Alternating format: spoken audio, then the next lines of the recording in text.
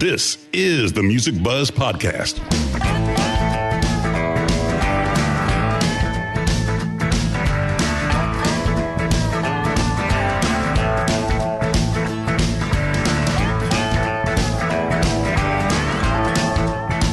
The Music Buzz Podcast features candid discussions with and about those behind the scenes in the music business, including industry veterans representing the segments of musician, design, and live.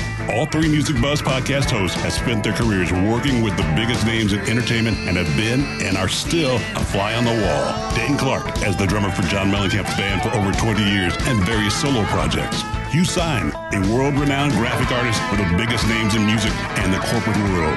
Andy Wilson, an award-winning marketing and public relations executive with over 20 years of combined multi-level entertainment industry experience in the music and sports business. Now let's buzz. Hello and welcome back to the Music Buzz Podcast. I'm one of your co-hosts, Andy Wilson, along with Diken Clark. Hey, Dane. Hi, Andy. Also, Hugh Syme. Hey, Hugh. Hey, Andy. Today's guests on the Music Buzz Podcast are Jim Babjak and Dennis Diken of the Smithereens. Founded in New Jersey in 1980, the Smithereens have been creating electrifying original rock and roll for 42 years. Their Take No Prisoners sound reflects their Garden State roots and has resonated with fans worldwide over the course of 17 albums and 2,500 plus shows. With the 2017 passing of their singer, Pat Denizio, the surviving members have persevered and carried on with their shared musical legacy, using guest vocalists such as Robin Wilson of Jim Blossoms and Marshall Crenshaw, both who have joined us on Music Buzz in the past. And they continue to entertain rock fans all over the world. So welcome to the Music Buzz, Jim and Dennis. Thanks for having us. Yeah. Hello. That sounds great. That resume there. Yeah, you guys are impressive. I mean, if nothing else, we knocked that out at the top. So, we'll see you guys later. Good talk. So, well, what I wanted to say to both of you guys is I kind of I dove around to listen to a lot of stuff that was, and Jim, your record that's called Buzzed Mag. Yeah. That I just went through and listened to the little trailers that you have on the Smithereens website. Man, that's wow. That's all I can say. That's a killer record. There wasn't one thing on there that I didn't just go, oh, I love this. And I hate everything. But it's great. That's great. No, it's killer. That's great. And Dennis, you're playing drums on it too, right? I think I'm not on all of them, but I'm Not on all of them? maybe Most of them. a third or a half, something like that. Well, the production sounds great. Sonically, it sounds wonderful. The tunes are great. I can't wait to get it. I mean, I want to hear the whole thing. Our listeners need to check that out. Jim Babjak's Buzz Meg. And Dennis, I checked out your stuff too, your bell sound stuff, Bear in My Garden. Great, man. I love it. Thank you very much. I love the long coda at the end. It just keeps growing, and it's really cool. I appreciate it. Thank you. The bell sound stuff, I found a couple other songs. Standing in That Line, very kind of Pet sounds, Beach Boys-y. Great, man. The Sun's Gonna Shine in the Morning. Mm-hmm. Loved it. Great songs. Everybody should be checking these out. Dennis Diken and Bell Sound. And the other thing that I really dug, because I did a record in 2020 that was Songs from Isolation. It was about the pandemic. It was kind of a musical about the pandemic. And John Sebastian was played on 4 songs. So somehow the Butchie's Tune thing came up. Man, great job on that. Nice. Thank you. That was one of the great moments in my life, really. It really, truly was. Of course it was. I mean, John Sebastian's right there next to you. I mean, it looked really great. I mean, it was very cool. That song is one of my favorite songs of all time. And to have the opportunity to do it in that setting was mind-blowing. The other real cool moment during that show was getting to play Washboard with John Sebastian. What song was that on? Well, It's Not Time Now. From the Daydream record, yeah. Is that part of your normal percussive arsenal, or is it something you just naturally had an affinity for? Well, Jimmy and I had a jug band in high school, along with Mike, our bass player.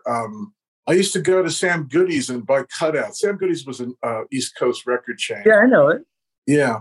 And they had sometimes like records for 49 cents. I bought a lot of them like that. Right. And I discovered the Jim Kweskin, the first Jim Kweskin Jug Band album, which I just loved. And I found myself, I found that it was easy to get into because I was really, really steeped in the Spoonful. So I wanted to hear from whence that came. So obviously Jim Kweskin, appropriating the same roots, but I did find another LP at the library in Carteret, New Jersey, called Jugs, Washbands, Washboards, and Kazoos. And it was an RCA compilation that had the real deal, like the Memphis Jug Band on it. I'm not sure if Gus Cannon was there, but I just eat that stuff up. I love it to pieces. Your band have a single string bass? No, we didn't have a bass. Mike played spoons at the time. Okay. In the 60s, I was a huge fan of Spoonful and the Zombies, almost as a match set. They were both speaking to me at the time. Oh, yeah. No argument here where those two bands are concerned. Not at all. It would appear a faint affinity for, what's their name? The Beatles. The Ruddles. Yeah. Yeah, man. You guys, not to dwell on this because it's such a, it is obviously a tangential work of love on your part, but I listened to Meet the Smithereens, and wow, I mean, it was really good. I love Don't Bother Me, This Guy. It Won't Be Long. That was really good. Those tracks really spoke to me, but you clearly love those guys. And it shows in your harmonies too, on your own music. And, I love mono mixes. I really do. But I'm not a purist. I love the stereo mixes as well. That's where we learned to sing harmony, to pick apart isolated vocal tracks, or learn to play guitar licks or drum feels. It was from the stereo recordings where you could really delve into. Drums were over really here, and made it easier to hear that stuff. I was really impressed with the Lost album. I went through and listened to as much of that as I could today. There's not a bad song on there. So I want to encourage our listeners to check this record out. Right off the bat, Out of This World, killer. Loved it. Don't Look Down had kind of a Nuggets kind of a groove to it. Nice riff. A World Apart, and I love the way you guys have always done this, where you'll do something kind of heavy and dark and then something kind of light and, take you back to a different place. And A World Apart does that on there. And I love the bass just walking down the scale, that one section. And then going into whoever organized the record, going into Stop Bringing Me Down, which is the heaviest tune on the record, and maybe my favorite one, because that kind of rolls on longer than you guys usually do. And, man, it's cooking. The last couple minutes, you guys are just, sounds like you had a couple beers, and let's just beat the shit out of this thing. Yeah, it's really great. I love it. We did have beers, yes. We did have beers. Well, good. And then after that, and it took some balls, and I saw, Monkey Man. I wondered, is this the... Yeah, but it wasn't. But it's a smoking hot tune. I love the riff. It kind of reminds me of... the first thing I thought of was the Lola versus Power Man record, the heavy tunes on there that Dave did, which I'll come back to. Like Rats or Power Man, yeah. And that song holds its own against the other Monkey Man for sure. It's really great. So the Lost album was recorded in 1993, correct? Yep, that's right. And I was reading about it too and listening to it. Take us back to that time a little bit. Like, have you revisited that over the years? Like, I go back and listen to it, or was it one of those things you came back to relatively recently and just kind of rediscovered yourselves? Was it one of those things you always felt like you had in your back pocket kind of thing? I'd just love to kind of hear just kind of your process with it over the years, as it kind of sat out there and you obviously knew about it, but it was, kind of in the drawer for a long time, right? Well, there are a lot of tapes that we have. So it wasn't really a back pocket thing. Dennis, I don't know when we started talking about it. I suppose it was after Pat passed away. Because I was looking at my old demos also, because we're going to start working on a new album also with Robin Wilson and with Marshall Crenshaw.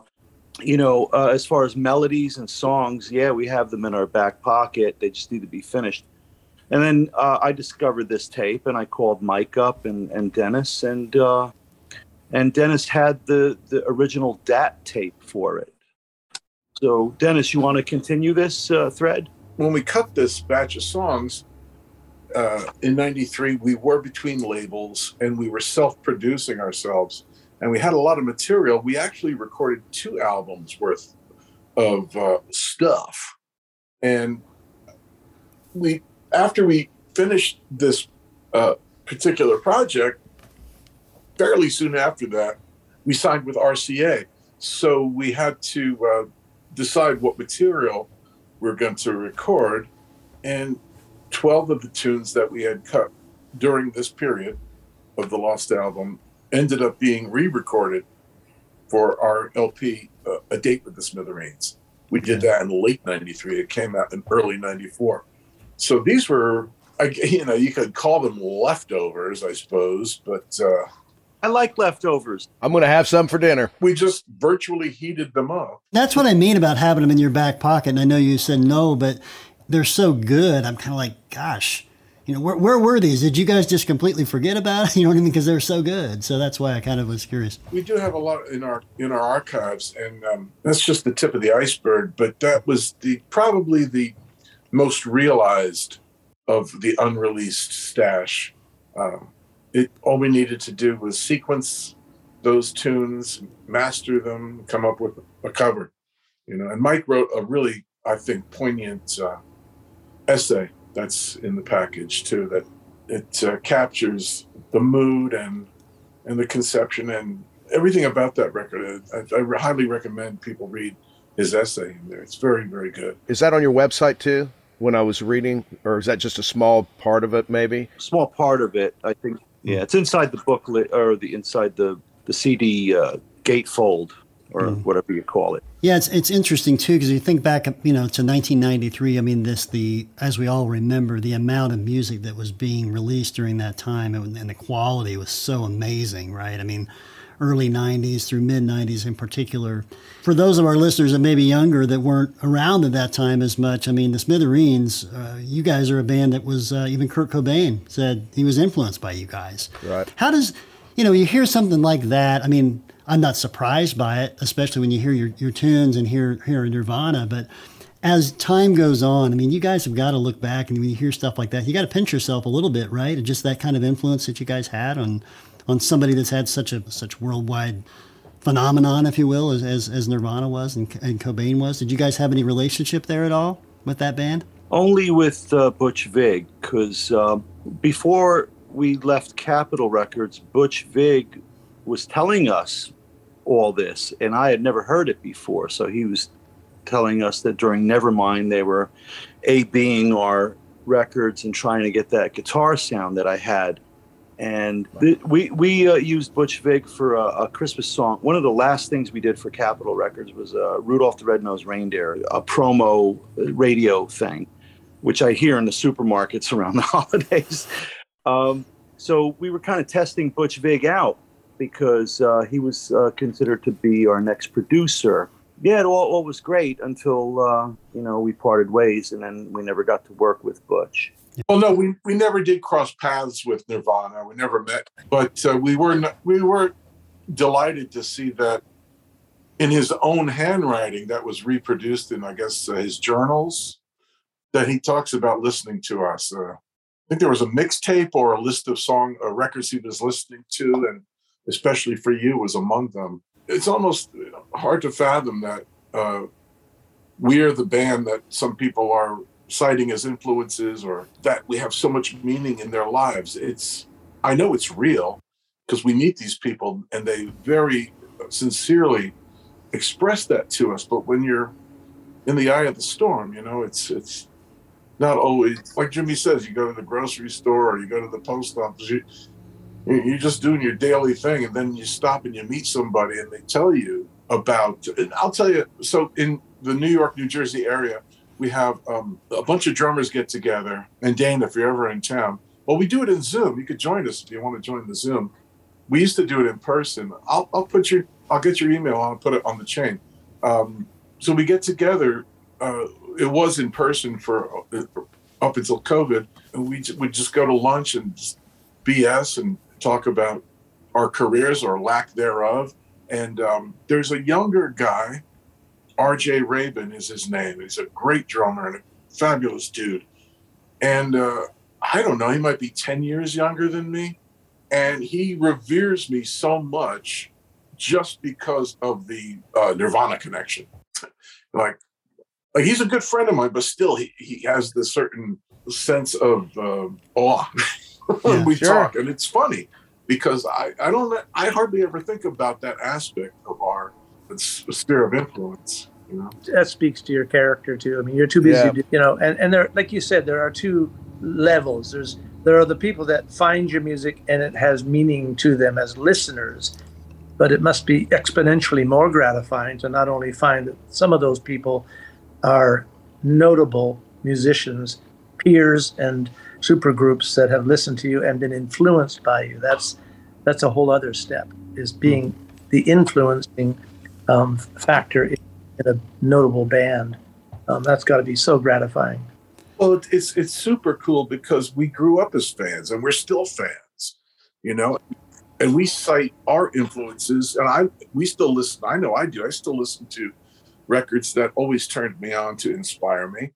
And to think that I know that people are doing that with our records, that's what it's all about, you know, and that's so meaningful. And it really is full circle. Speaking of just that, you talk about the influences, and I'm sure with your type of music, it's vast and probably too big a question to say, who are your go-to bands? Clearly Beatles, Beach Boys, you know, Spoonful and so on. But if you were to give me kind of a smattering of the people that really do speak to you consistently from history and current. Everything.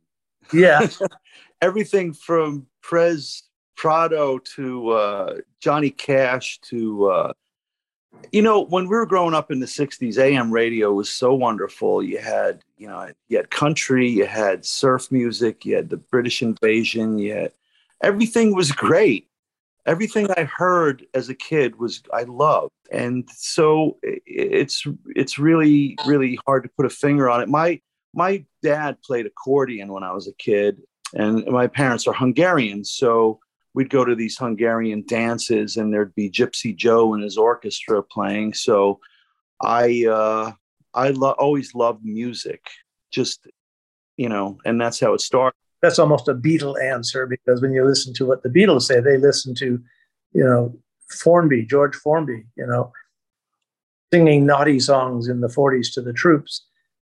Hence, When I'm 64, songs like When I'm 64, it's just, that becomes almost an offshoot of that style of music. Well, Ray Davies copped a lick off the guy, too. I mean, yeah, well-respected man. And in the 1970s, in the New York area, there was a revival of 50s music. So at Madison Square Garden, they would have Jerry Lee Lewis, Chuck Berry, and they had these big shows. And so I went back and started listening to Buddy Holly and Elvis and all that, the older stuff. So we really got a good education there, a good foundation for songwriting and for playing and where things came from, And That's so Dennis important. Dennis was when I first met Dennis, we were freshmen in high school, and this goes back to 1971.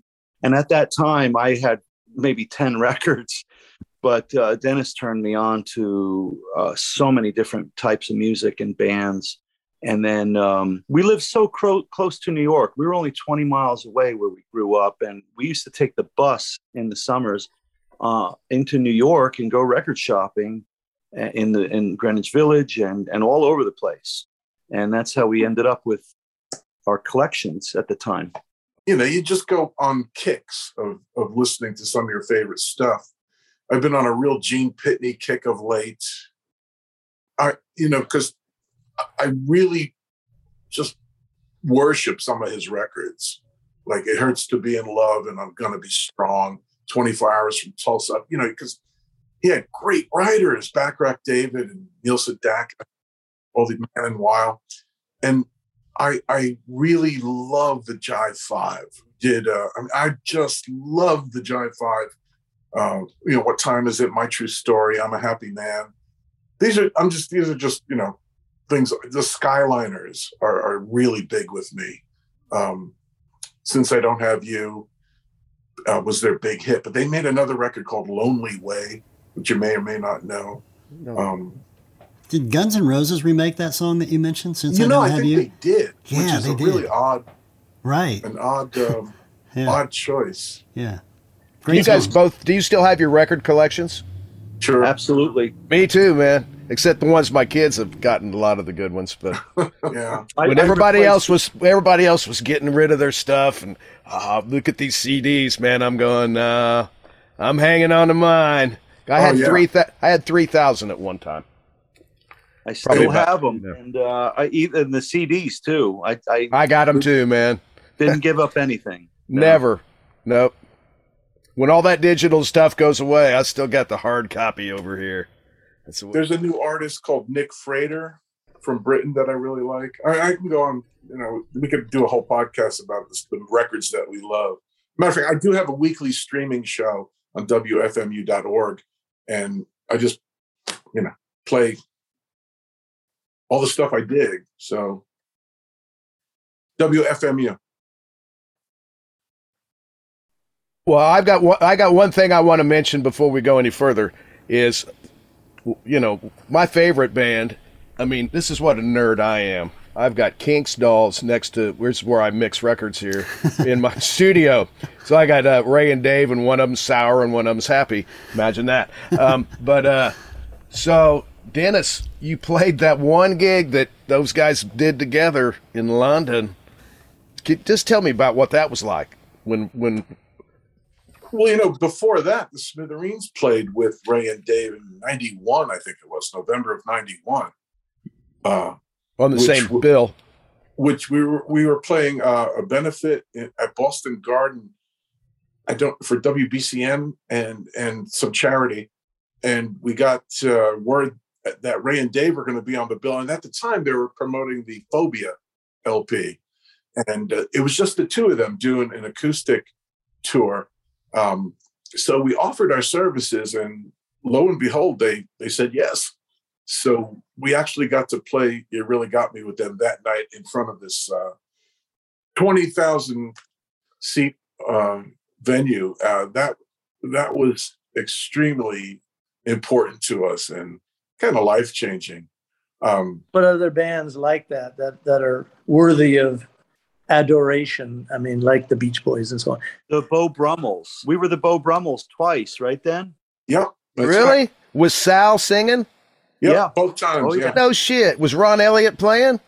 No, Ron Elliott wasn't there. One of them, Ron Meager, and the other one was Deck Muck. The one was in 1985, and the other one was in the year 2000 at Cave Stomp, and it was wonderful. Yeah, they made some really indelibly great records. Oh, I love the later stuff. I love Bradley's Barn and Triangle are my two favorites that they did. The early stuff's good too. Triangle's fantastic. So we used to play some of their songs in the early days before we were signed, and people thought they were original songs. We used to do "Don't Talk to Strangers" and "Sad Little Girl," and we didn't do the hits. We did we did a song called "Can It Be," which is a really cool Brummels tune. Yeah. That's from the early stuff. Yeah, that stuff's great, man. When you guys played that gig with the Kinks in the early '90s, did you do any of that stuff off the Phobia record, like Hatred, or none of that stuff scattered? No, what happened is they did. The plan was we met with them at Soundcheck. They were going to do their entire show, just the two of them, and there was a shared backline for all the artists there, and there was a curtain. So we set up behind the curtain at our instruments, and the plan was when they got to the end of Lola, the curtain rose, and we did the coda of Lola, and then "You Really Got Me." Is that recorded? It is. Yeah. Matter of fact, that version of "You Really Got Me" appears on a compilation called "Attack of the Smithereens" on Capitol. Well, that's a good segue to my next question. You guys were pretty kind of personality driven. You had some nice kind of overlaid kind of band photos on the covers of your albums, which was very in vogue as we transitioned from 70s through the punk era and into the 80s. Then suddenly out of nowhere, we've got "Blown to Smithereens," which is a cover I might have done. I love the boots and the smoke. That is conceptually very different from everything you've done prior to that. And then I started digging deeper and seeing "Attack of the Smithereens," which almost felt like Mars Attack or Zappa's Weasels You Rip My Flesh. There's something really bizarre and cartoonistic at the same time. And then the anthology covers, they all suddenly became very conceptual how did that happen? Are you guys hands-on with all of your work from the original sort of band photos through to these?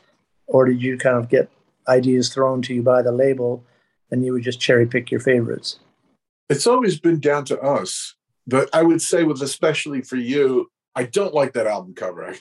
I'll go on record saying that. But what we provided to Enigma at the time was an image that eventually turned up on a picture disc of Especially for You. Kind of a garish, ghoulish, very colorful piece of artwork. Enigma thought it would discourage impulse buying. And you know what? They might have been right. So what they did is they just excerpted a little chunk of that artwork and turned it into what looks to me like a very bad 80s greeting card. First of all, it's a bit confusing. I mean, it's one of those covers that you might have bravely done after being hugely established, or it's a very jazzy cover. I mean, it's a bit confusing in terms of genre. It feels jazzy and certainly a little psychedelic, but I get a jazz vibe from it. And it's nowhere near as committed as a cover as the Blown to Smithereens cover. I mean, that was brilliant. I thought that was a great cover. That's one that was done by Tommy Steele at Capitol. Dear friend of mine. I worked with Tommy on Megadeth, on so many projects when I lived in LA. Are you in touch with him? I was with him when he was working on his Thai books. Power was kind of leaning and going kind of, I don't know if they're still in that tower. I don't think Capitol is it? I think to some degree they are, or it's Universal. I don't know. You believe he went on to other pastures? I don't know if he went independent. It's one of those things where when you go to that floor, that art floor, and talk art with Tommy, you know, it's a 3 or 4 hour visit. I'm ashamed to say we haven't stayed in touch. So Tommy, if you're listening, call me. But, apart from Blown To, I think pretty much every other, and not Attack, but I think both of those are exceptions. But I think the rest of our catalog, I think the concepts came from within the band. But were executed through Tommy, yeah? Capitol years, yes. Uh-huh. Well, the Blow Up album was done by Saul Bass. Oh, okay, yeah. Pat and I were talking about the movie posters he did, and then we looked in the phone book, and he was in the phone book while we were recording not far away from there. We were at what was A&M Studios, the old Charlie Chaplin Studios, but nearby Pink's Hot Dogs. I looked them up yesterday to show my daughters. They started in 1932. Pink's on the corner of La Brea and whatever, La Brea. And you know, it's funny. One time, Dennis and I were in there, and we had an autographed photo that used to be hanging in there. We were sitting right there having hot dogs, and people next to us were talking about how they said something about, oh, wow, that's the best one here, those autographs of the Smithereens, and they didn't even recognize. And you guys are sitting right next to him having a dog. Do you remember that, Dan? I do, yeah. There's been a few moments like that. That's pretty funny. Yeah. Yeah. So, you know, we called Saul Bass from the phone book and just, you know, entertain the idea of him doing an album cover. And I think he only did 1 or 2 before that, Frank Sinatra and something else. But he agreed to do our cover, which was amazing. Hey, a gig's a gig, you know? Yeah, right? I called Marshall Arisman, a painter who I greatly admired one time, and with the remote hope that he might provide a cover. Because I don't normally art direct other people's art. I do my own images, but I got so busy at one point, I was working with a band out of Holland called Skew Siskin. And I remember Marshall's kind of portraits with these crazy metallic beaks. And Skew Siskin means crazy bird. And I thought, bird, I'll call Marshall and see. Well, he graciously did a project for me, for a cover for me. So you're right. If you have the notion to pick up the phone, sometimes you're delighted with what happens. The other interesting artist connection we made was with Jack Davis, who did so much for Mad Magazine, and he did our B-Sides The Beatles cover. I think it was one of the last, if not the last, album cover that he did before he passed. He had done, actually in his career, he had done quite a few album covers of note. Best of the Cowsills, he did a Johnny Cash cover, Bob and Ray. He did a number of them, but we were tickled pink to have him do one for us. You had a subscription to Mad. No, I went to the store and bought them. Nice. Very cool. I have the cover right here. Yeah, we have great. hair again in this one. Came back. Wow. You guys do realize that Indiana is the home of the Four Freshmen, right? I did know that. One of my favorite musical entities of all time. Incredible influence on Brian Wilson, right? Mm-hmm. Yeah. Yeah, Brian has a great quote. You know, Brian was born with a gift, of course, and his talent was always there, but it took the Four Freshmen to bring it to the fore. He had a great quote. He said, "The first time I heard the Four Freshmen, something magic happened inside my head." And just hearing them unlocked all that, you know? Yeah. But the Freshmen continue to be a real inspiration to me and on so many levels. And I think that the world needs to listen to them more. There's a real calming and effect they bring. And there's such a deep sense of beauty to what they did. So that's what I think of when I think of Indiana. Not Indiana Wants Me. Lord, I can't go back there. Well, Dennis, in the way you're speaking of these bands, it doesn't surprise me that you've done liner notes too, right? Right, I have, yeah. For which 11 Spoonful project? Oh, which albums I did for Daydream and Hums. I did nice notes for those. And I got to say, John Mellencamp did the induction to the Hall of Fame. Yes, he did. And I got to say, his speech was so right on. I don't know. I couldn't have conjured anything better than that myself. It was just so from the heart and so just right on. He really got that band. And he's a super fan of those guys. Yeah. I would never have guessed it, honestly. And I was delighted to see that he was and to what he did for those fellas. That was super magnificent. John was delighted too. We had a couple of guests on our show who I'm almost positive you guys are fully aware of, and one was Van Dyke Parks, and he's a pretty special guy. And Roger Manning, Joseph Manning Jr., also from Jellyfish. And whenever you hear that music, you know he's completely immersed in the layering of Beach Boys, that style. Are you guys fans of those guys, or are they just too? I recently listened to that. I guess they did a Stack of Tracks version of Jellyfish. Have you heard that? It's no. It's pretty stunning. And Van Dyke Parks, without a doubt, surfs up. Mm-hmm. Yeah, that, and I really like Song Cycle, even though I got to be in the mood to really lay into it. But I think it's great that Brian latched onto him. That Brian Wilson latched onto. You're the only other guy other than myself that I know of that has ever even listened to Song Cycle. Oh, really? You got to be in the right frame of mind. So I think. I don't know if you agree. I agree. But, yeah. I remember getting it. I could never get through it when I was young. But then I learned how as time went on. The first Randy Newman record was tough too for me. And then it grew on me too. But, you know. Not for me. Randy spoke to me from day one. I loved him. I still love him. And I read somewhere where Sal Valentino dummied the vocals for the first Randy Newman record. So because Randy wasn't comfortable singing yet. And then he learned how to sing. He did his versions of Sal singing those songs. Because he was in that for the first album? Yeah, he was in that loop with those guys at that course. Period of time. I remember reading that somewhere. I don't know if that's true or not, but if that's true, how wild is that?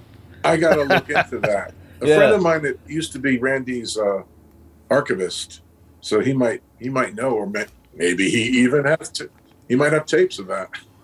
I would love to hear that, man. Yeah, so would I. You mean the Randy version? I'd like to hear the Sal Valentino. No, I want to hear Sal. I want to hear Sal Valentino sing that stuff, man. You could do like a Nilsson Sings Newman version of that album with Sal. Come on, I'll buy that one. It always amazes me when I hear how certain musicians like Reginald Dwight. He didn't like his own voice, but as you look back over his music, anytime American Idol had an Elton John week, everybody sounded like a Hollywood in lounge act trying to cover an Elton John song. It just doesn't work. Only Elton sing his songs well. John Lennon didn't like his own voice, which makes no sense to me.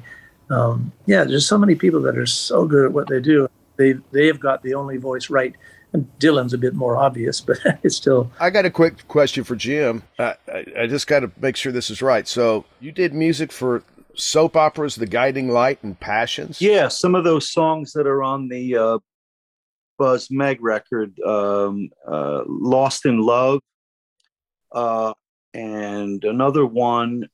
I was hooked up with a programmer there, and he liked my stuff, so he would use it. He used it maybe 10 or 15 times, and it was in the background. But anyway, it helped me in those years financially. I would assume so, because those are good paychecks. Yeah, we weren't doing much at the time, so so that's how that happened. It's all who you know, really. And then the soap operas died out, and then the whole thing died out. Now, what about it was good while it lasted, right? Well, where Buzz Meg came from, that title. No, not at all. It was kind of a joke. I'm Hungarian, and I speak Hungarian with my parents to this day. Buzzmeg spelled differently. It's in English. It's phonetically spelled. It's not spelled like that in Hungarian, but it pretty much means "fuck it," "fuck you," or like you could hit your hand with a hammer and say, "Oh, Buzzmeg," okay. Or like, damn it, yeah. They would, but it does mean the word "buzz" means to fuck in a past tense. So have fucked. Well, I'm really glad I am. Right, I'm going to start using it. Yeah, Buzzmeg, Buzzmeg. Yeah. You mentioned your dad was an accordion player, right? Well, not a great one, but yeah. But he recorded, or he played on his own? Did he ever record? No. Oh, okay. No, they just drank. That's okay. Whatever brings you together. Yeah. They would do all Hungarian folk songs and stuff. I want to ask this only because accordion is the instrument of the owner of the music store where we used to always rent equipment when we were 12 and 13 years old and aspiring musicians. From Neil Peart, from Rush, bless his soul, and us. We all grew up in the Niagara region, and a guy called Walter Ostanek kept winning Grammys for being the best polka accordion. I'm just curious to know if your dad ever stumbled across. No. But what's interesting also is that my dad made me get accordion lessons when I was 7 years old. And Mike, our bass player, also was taking accordion lessons at the same time because his parents were Hungarian too. So we had the same teacher at the same time, and Mike and I went to the same church. So we had our communion together in 1964. So that's how far we go back. Wow, that's and I great. think it gave Mike a good foundation for playing the bass, learning to play the bass notes on the left hand with like a piano. So I think that kind of helped him, and it probably helped me also with melodies. It had to have helped somehow. By 1968 I got my first guitar. And in the interim, I also played violin from 1968 to 66 to 68. And then I finally was able to get a guitar. My parents would not get me one for the longest time. Was it conservatory violin, or did you happen to find people like I don't know. No, it was just through school. It was an after-school program kind of thing. Scales and little melodies and. Yeah, pretty much, And then I taught myself how to play Edelweiss from The Sound of Music. I played that on piano. I was actually born in Salzburg, Austria, so I had this connection with that movie and Mozart and everything. And I like, okay, I'll give that a shot.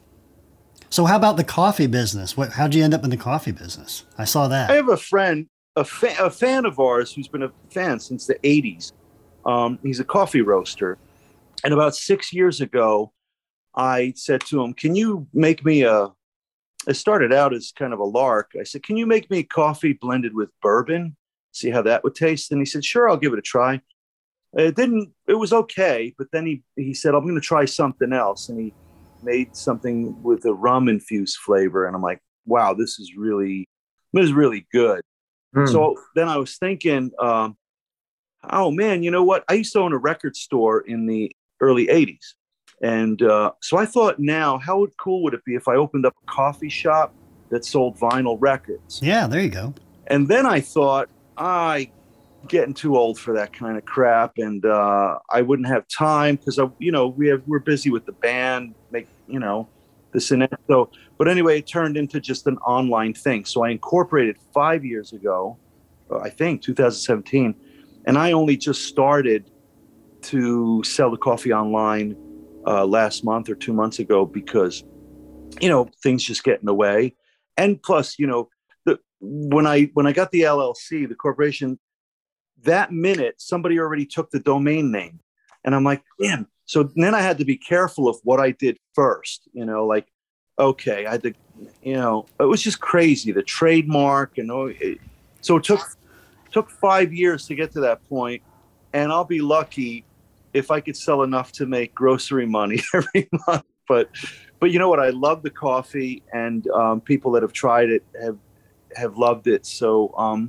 it's just going to be a thing. It's just a side thing. So akin to hard lemonade with vodka or whatever, yours is a hard coffee? No. It has you. That's Damn it! I was going to start drinking that every morning. No, that's just one of them, and then we could always add to it. I'm thinking that's a brilliant idea, is coming up with a range of hard coffee. People often do like a little cognac in their coffee with a cream, with a clotted cream in England, for example. So if you were to a range of hard coffees, that could be a brilliant range. I don't think it's possible unless it was cold brew or something. And then now, cannabis coffee could be a thing. I was just in a store passing through Illinois yesterday, and now they have some kind of drink that's like an infused, like a soda that you can get stoned from. It's like, wow, I wouldn't think they would have come up with that, but why not? Hey. So did you study piano at all? Apart from No, I have a piano in the house, but no, I'm not. I could play on my own songs if I need to add something to it. But as far as, no, I'm not very good at that, no. Have you used accordion notably in any of your own songs? No, the accordion I had, my dad lost in a poker game when I was a kid, so I never saw it again. There's a song in that. There is a song there. Yeah. My dad also had in a poker game, he won a Hawaiian steel guitar. Oh, nice. Wow. I remember it was 1963, 64. And I would just doodle around on that. And then one day it was gone. I'm like, Dad, what happened to that thing, that Hawaiian guitar? I didn't know it was called a Hawaiian guitar. I didn't know what it was. And he said, I lost it in a poker game. Oh, he won it, and then he easy lost it. come, easy go, I guess. Yeah. Did it come with a slide? Were you aware that? Yeah. Okay. Yeah. So, I must have sounded like doo-doo, But, Well, yeah. But I was experimenting. And as a matter of fact, when I first started playing guitar, my dad came into my room and I was just fooling around. And he says, because this is when I just started. And he says to me, what are you doing? And I said, I'm trying to write a song. And he says, son, you have to walk before you can run, meaning I have to learn how to play other songs first. And I said, no, that's not what I want to do. So in my head already, I had this thing where I want to play what I want to play. Right. And then the guitar teacher was teaching me like Mary Had a Little Lamb and stuff like that. And then I'm like, fuck this, So I got my record player, putting the needle back and forth, till I learned how to play the intro to Ticket to Ride. And then, Good for you. That's how it started. One of my sons is taking guitar lessons right now. I kind of had that conversation with you the other day because he's getting to the point where you can tell he's like, yeah, we're playing these same songs over and over. And I said, well, maybe you just go in there and tell him what songs you want to play. He said, well, on if I top can't of play Old him, Smoke, like, he just doesn't do it. Yeah, after a while. You got to do it. Well, I had a piano teacher that was, at the point where counterpoint became part of my studies. Bach was interesting and one of the godfathers of counterpoint. But when I brought in some sheet music for Boogie Woogie, he kind of glazed over and said, this is really complicated. And I said, well, watch. And I played some for him. And they said, wow, let's work on this. So I felt fortunate that I had parents that not only kind of pushed me in the conservatory, rigors of conservatory, just reading the fly shit on the page, but I certainly was experimental. Speaking of Edelweiss, back in the Rogers and Hammerstein days and so on, and Henry Mancini, I would play those songs, but then in those songs I would find chords and think, oh, these are great chords. These sound good, all by them. Suddenly you start extrapolating some of the stuff that sounds good to you, and then you sequence them and say, well, that's a song, So I get what you take from it. You take from it what you want and leave the rest behind. Mm-hmm. That's how. There's a chord that we use in the Smithereens all the time. I don't know what it's called. It's in variation of an F and a G or something. I don't know. But I discovered it because I was trying to figure out the opening chord of A Hard Day's Night. Right. Yeah. Sure. And it was wrong, but we got, I started using it. Well, Dennis, what was it like doing that Nancy Sinatra record? Oh, that was great. It was in Hoboken, of all places. It was a thrill because I always thought she was a great artist. I thought like her records with Lee Hazelwood and some other cuts by her that were a bit overlooked. I was thrilled to. What year was that? I think it was 2004. And it's funny because Jarvis Cocker was producing one of the songs we worked on. And at the time, I had no idea who he was. And it was a good song and it was a good session. And I look back on it fondly. And I think that's a very good album, actually. It's a good artistic record she made there. Do you read charts or you just go in and learn the song and play your own thing? Yeah, I just heard it at the session and I played on 2 songs. And cool. Yeah. And we just went for it. Awesome. And Ronnie Spector too, you played with her. That was something else because you talk about influences and what certain music means to you. I mean, Be My Baby in the late summer of '63 really opened my mind, my ears and my mind to a whole new universe of possibilities. I at that point, I was definitely looking to play drums. I was just banging around on coffee cans at the time, but hearing Hal Blaine on that track and enveloped in all that reverb and it was a real moment. So, and getting to work with Ronnie was a real blessing. She was still very vital up until the end as an artist, and she was the real deal. And it was I never took every gig. I got up on the drums, and I never took it for granted. I always thought to myself, this is really a special gig. This is really cool. So, yeah, I was very, very sad when she passed. Yeah, her husband and son just came to see us 2 nights ago when we played in Connecticut. Awesome. Robin Wilson and Marshall Crenshaw. We've had both of those guys on the show, and they had nothing but great things to say about Smithereens, obviously. But man, talk about 2 great guys and 2 great guys to front your band. I mean, how did it end up that you found those 2 guys? We did you are just lucky. know them or whatever? We are lucky. We've known Marshall since 1980, 81. Around that time, we opened up for him somewhere, and we became friends. And he actually played on some demos of ours in 1982 or something like that. And he played keyboards on our first album on Strangers When We Meet. Oh, really? Okay. And baritone guitar on White Castle Blues. But he credited himself as Jerome on those records. So very few people knew that it was Marshall Crenshaw. So we kept in touch all this time.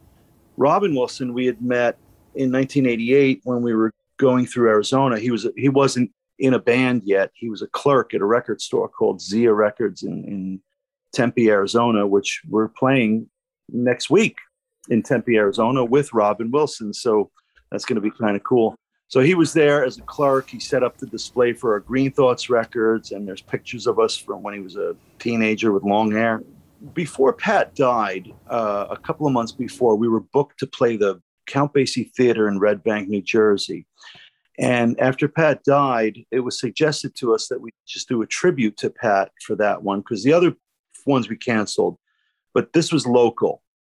So we called up everybody we knew. I got in touch with B.B. Buell, I don't know if you know who she is, but yeah, I know she did a version of Top of the Pops back in the 90s, and she just recorded Blood and Roses recently. So she came up from Nashville. We had I called up Peter Zaremba from the Fleshtones, an old friend of ours, to sing a song. Richard Barone from the Bongos. So we had a bunch of people singing different songs. We played like a 4-hour show. But so after the show, and it was wonderful, the crowd was great, everybody sang great. After the show, both Marshall and Robin said, if you want to ever do any shows in the future, I'm there. And they enjoyed it so much. So that's how that all came about, because we weren't really sure how we would continue, because we definitely didn't want I got a lot of messages from people saying, I sound just like Pat. And I'm like, no, that's not going to work for us. It could work for a band like Journey or something, but we're not going that route. And Marshall and Robin both bring their own thing into it. And that's what we want, you know. And then we also want to be able to continue with new material. So it's been working. That our fans are overwhelmingly supportive. And it's just been great. And we just played 2 nights ago. I think it's cool how you guys are doing it, because Robin's he's still with the Gin Blossoms, obviously. Marshall still does his thing. I think that's kind of why it's working. You know, it's like people love those guys anyway. And if you're fans of those guys, then you're fans of the Smithereens anyway, right? So, but those guys were very complimentary of you guys from an influential standpoint. So we talked about Kurt Cobain earlier in the conversation, obviously, but you know, there was a lot of guys in that generation that were clearly, you know, stealing things from the Smithereens. But I mean, it's cool to see you guys, you know, return that favor later and have those guys singing your songs. I mean, they make perfect sense, is what I'm trying to say. And I got to mention Susan Cowsill. Oh, yeah, she is too, right? Yeah. She's in the mix. I mean, we haven't been able to get together, but it would be great to have a female vocalist on those songs. So we are working on a song together also for the next album, because I met the Cowsills back in 1990 when we were recording the Blow Up album, and Dennis and I went to see, they were opening for the Screaming Trees and Red Cross. So during the show, I had just written a song called Now and Then. So I said to Dennis, I said, God, I have the background vocals in my head. We have to get the Cowsills to do the background vocals. So we go backstage after the show, we kind of worm our way back, and Susan didn't believe I was in the Smithereens. And I said, well, here's the number of the studio. Give them a call, because I think you guys would be perfect for this. And that's what happened. So we've been friends ever since. You know, who knows what's going to happen? People ask, are you going to have a permanent singer? And I said, nothing in life is permanent, you know, so we're just going to roll with the punches and move forward with however we can. We were always survivors. You know, my poor wife got pancreatic cancer, so it's going to be 7 years now. So she passed away. And, you know, she said to me, she said, we had 16 months, you know, to mull all this over. And she said, you know, you got to live your best life. She said to me, there are people out there that love you. They love your music, and you'll be fine. She's telling me I'll be fine, you know. So, you know, and I've been dating a wonderful woman now, you know, for a couple of years. And, you know, this is life. It's just a continuation of life is what it is. And yeah, there you go. Well, it's who you are too. I mean, the band becomes who you are, but you're a musician and you're in a band, and, you know, things change, and bravo to her for teeing that up for you too. You know, that's awesome. I have a partner so generous and giving to, despite the potential of the woe is me aspect of being terminally ill, but to have someone who gives you a recipe, gives you a list of things that you need to do to carry on is pretty rare, man. Well, we were teenagers when we met, and, you know, we were together for, now I'm losing track, probably 39 years, you know, and my kids are in their 30s now, and, wow. Yeah, so there you go. You got to keep going, and I'm trying to stay really healthy. I've been walking every day that I can, and you know, eating my fruits and vegetables. Yeah. You know. Well, you mentioned that, and the last time that I saw you guys with Pat was you guys were opening for Tom Petty and the Heartbreakers. Yeah. As I'm hearing you talk recently, I had the pleasure of seeing Mike Campbell in the Dirty Knobs, and he's out there kicking ass. I don't know if you've listened to any of his stuff. Yeah, I have his albums on vinyl. So good, man. And he's another guy that's just, despite everything that he's been through with Tom and whatnot, I mean, he's soldiering on. And I listened to him, an interview not too long ago. He was talking about, no, I want my band to be in the clubs. I want us to earn it. And they've been doing it, and which is really cool to see. I think that's the right spirit for sure. We're too old to change vocations at this point, right? I mean, kind of keep rocking. Mm-hmm. I'll be 63 on Friday. It's like, what am I going to do? Go back to college? Yeah. As a songwriter, what do you enjoy most? Developing the chord sequence, the arrangement first, and then bringing words to it, or do you ever find words as you're driving along that you need to put music to? It varies, and that has happened in reverse, where I'd come up with the title and then try to write music to it. But most of the time, it's a phrase or something that pops in my head. The hook is usually what pops in my head first, the chorus. And then it goes, then I got to figure out what kind of verse is going to go with this, So that's usually how it happens, music first. And on rare occasion, I did have lyrics first, which is an odd way to work, but for me. So I have done it both ways, but most of the time it's the melody and the hook. Talking about an a cappella melody. You're not talking about something that came as a result. No, it happens when I pick up the guitar, and then I'll just strike some weird chord, and then something in my brain will go off. Your hooks are masterful, man. I mean, they suck you right into the song.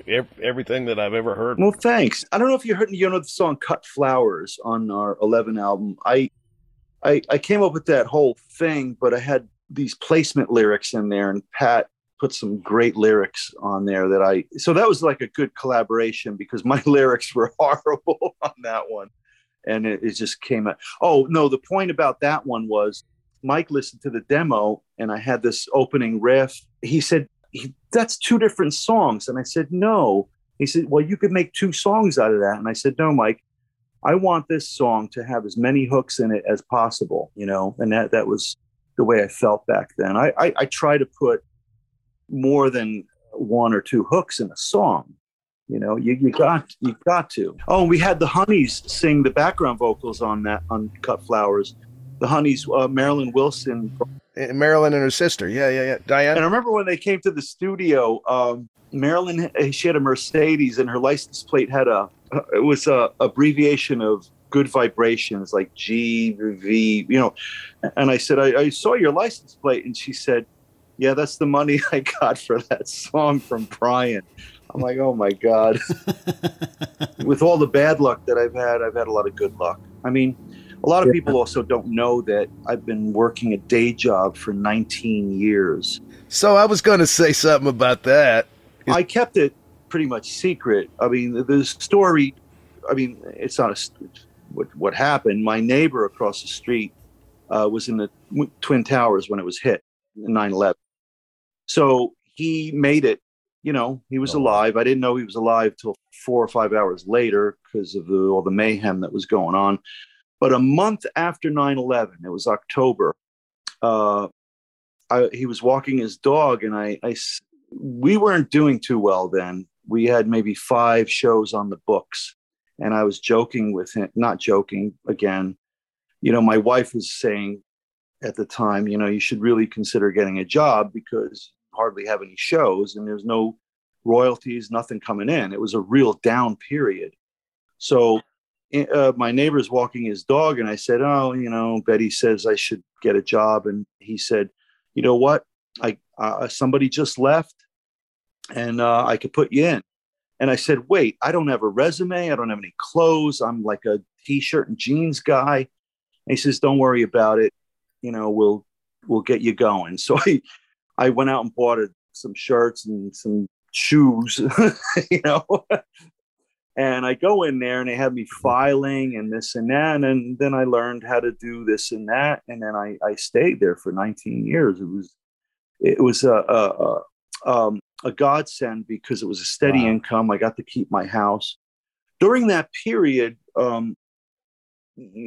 so health insurance, and then we as we built up, like with the Meet the Smithereens, when we got all that press in the New York Times, we started getting more gigs.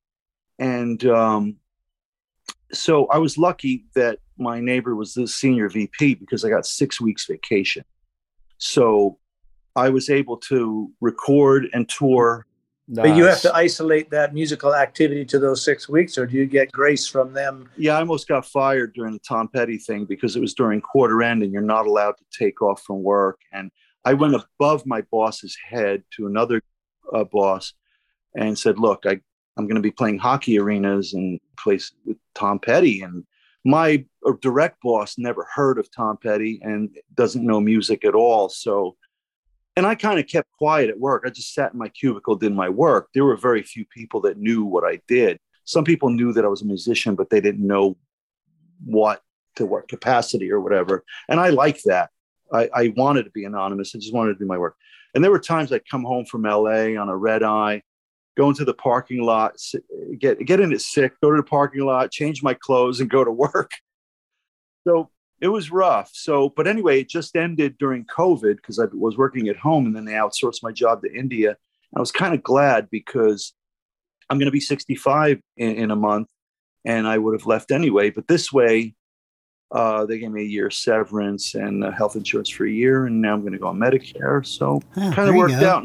Yeah. When I say life got in the way with the Lost album or my solo stuff or whatever, it's because I've been working a day job and the commute was 3.5 hours every day, like for both ways. It sucked, but I did it for my family.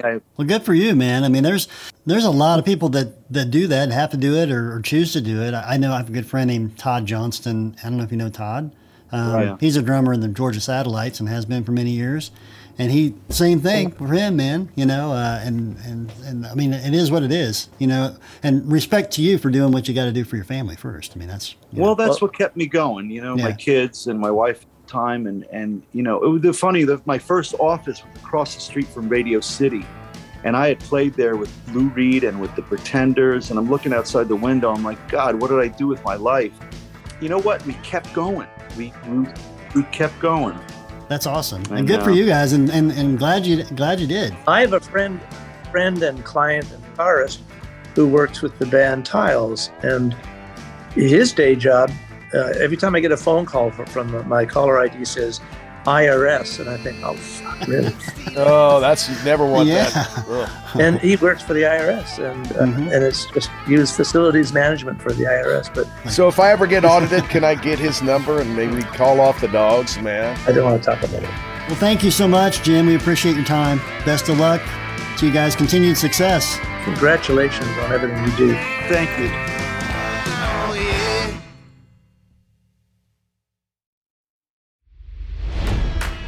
It's NFL draft season, and that means it's time to start thinking about fantasy football. FantasyPoints.com features industry-leading experts and prognosticators using proprietary hand-charted data to help you score more fantasy points. FantasyPoints.com is the place to go for whatever kind of fantasy football you play. Whether you play fantasy football, daily fantasy sports, or do a little bit of everything, Fantasy Points has the meticulously researched content to guide you to victory. And why wait for the fall? Fantasy Points also covers the new spring football league, the UFL. Join the guru, John Hansen, Scott Barrett, Joe Dolan, and other massive names in the fantasy football universe with an exclusive offer. Use code Pantheon for 15% off any Fantasy Points package, including the all-in package, with access to every article, tool, and data nugget that Fantasy Points has to offer. That's FantasyPoints.com and code Pantheon for 15% off at Fantasy Points. FantasyPoints.com, code Pantheon. Score more fantasy points.